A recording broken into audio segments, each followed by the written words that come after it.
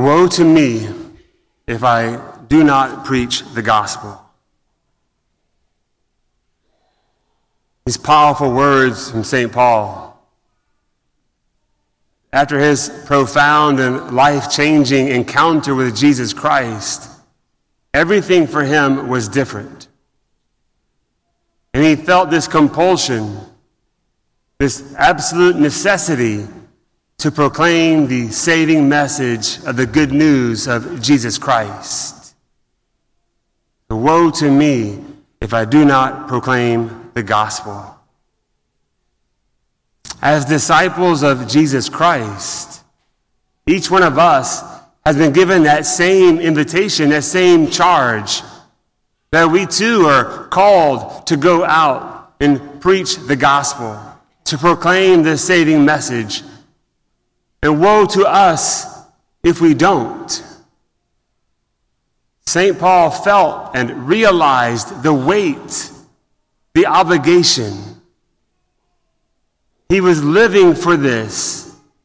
He knew if he didn't, he would be better off dead. So are you ready? Are you prepared to go out and preach the gospel? If you had to do it, what would you say? How would you go about doing that? What is the gospel? It's the first 4 books of the New Testament. So much more than that. Gospel means good news. And the early church borrowed the word from the common culture that whenever a king would come back from conquering a territory, they would come in and proclaim the good news of victory.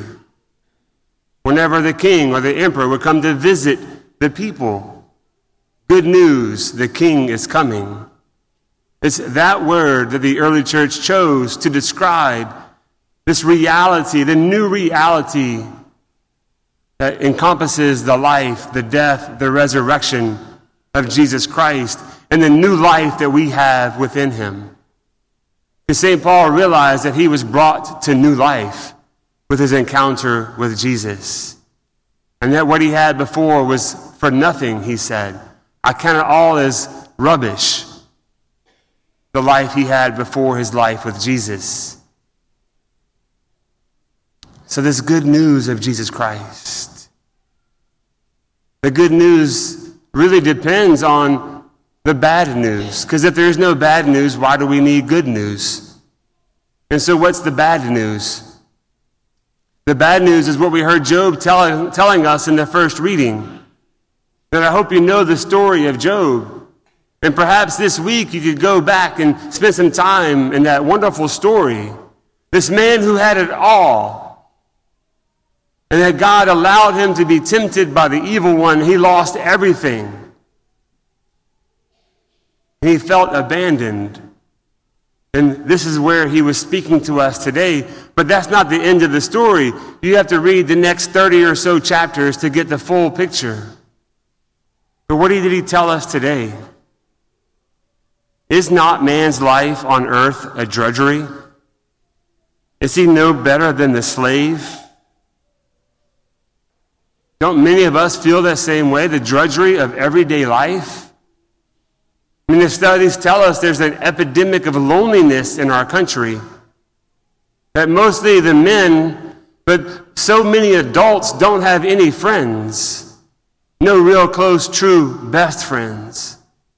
They live a life of quiet desperation, as Thoreau said. Loneliness, isolated. And then Job went on to say, my days are swifter than a weaver's shuttle. I don't know if you are weavers, but there was a machine, and this thing went back and forth as they were making the fabrics, the textiles. It was mindless. It was numbing. It was monotonous. Today we call it doom scrolling. So many of our young people are living under the crucible of anxiety and depression, wondering if life is even worth living. So many of us, even though Christ has been revealed, are living in the bad news. So many of us need to hear the preaching of the gospel. So many of us need to be reminded that the light came into the darkness, and the darkness cannot overcome it. So many of us need to be reminded that there is good news, and to proclaim the gospel, to be reminded that God loves you. God created you. God is the author of creation of all things that ever was and will be. But when we think of it in those terms, it's easy to be depersonalized. We need to be reminded that God created me, that God created you, and why. The Catechism teaches us that he created you out of an act of sheer goodness. He who is complete in and of himself, needing nothing, wanting, desiring to share the goodness that he is with his creation, he created you so that you could partake in the divine life.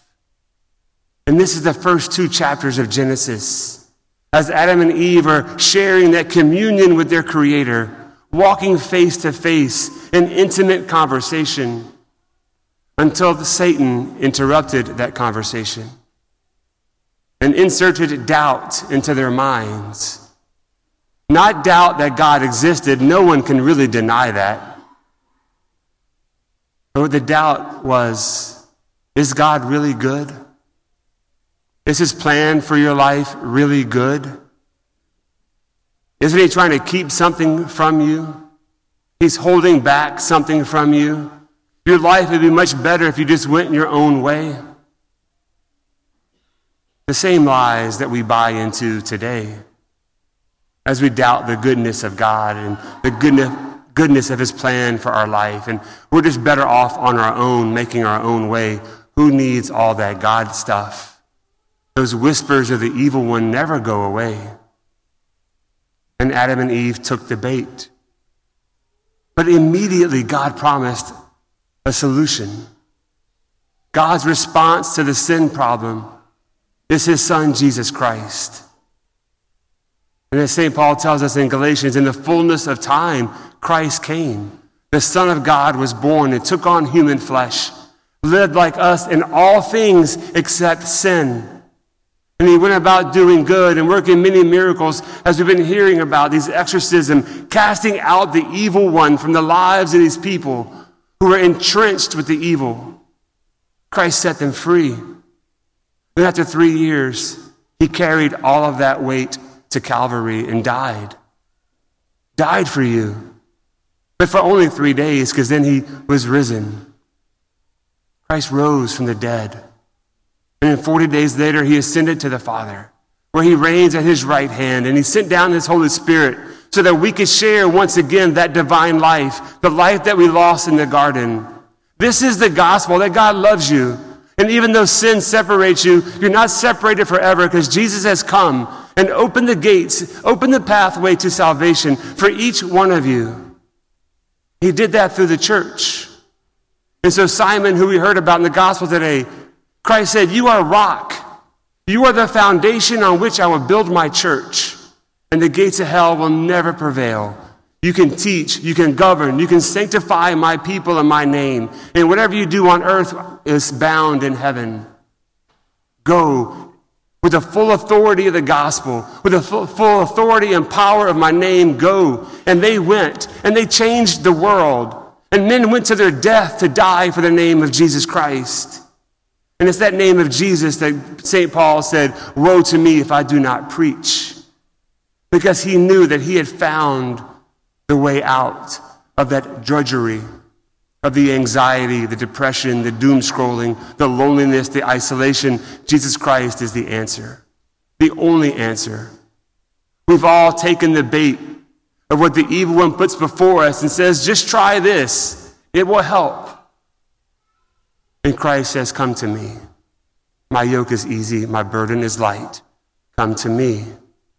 And this is the invitation that the church gives. St. Paul went to his death preaching the name of Jesus, because he knew that's where freedom was found. And this is what we see in the gospel. What Jesus did to Simon's mother-in-law, who was sick. lying in the bed with a fever, unable to do anything. This is a state of your soul in sin. We might have some physical functions, but we can do nothing worthwhile. We're dead in our sin. And what happened in the gospel? Christ came. And they said, hey, there's a woman in there who needs you. And he went and he touched her and he raised her up and she returned to the fullness of life.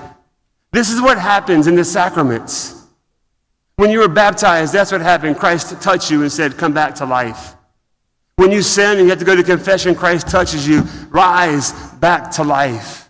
You come to receive the Holy Eucharist, Christ says, here, feed on my body. I will nourish you. I will strengthen you. Here's my touch. Live the fullness of life. You were created for this. This is the life Adam and Eve had in the garden. And by faithfulness to his church, we can have it today. The world is in darkness, is in drudgery, and we have the answer. So woe to us if we don't preach the gospel.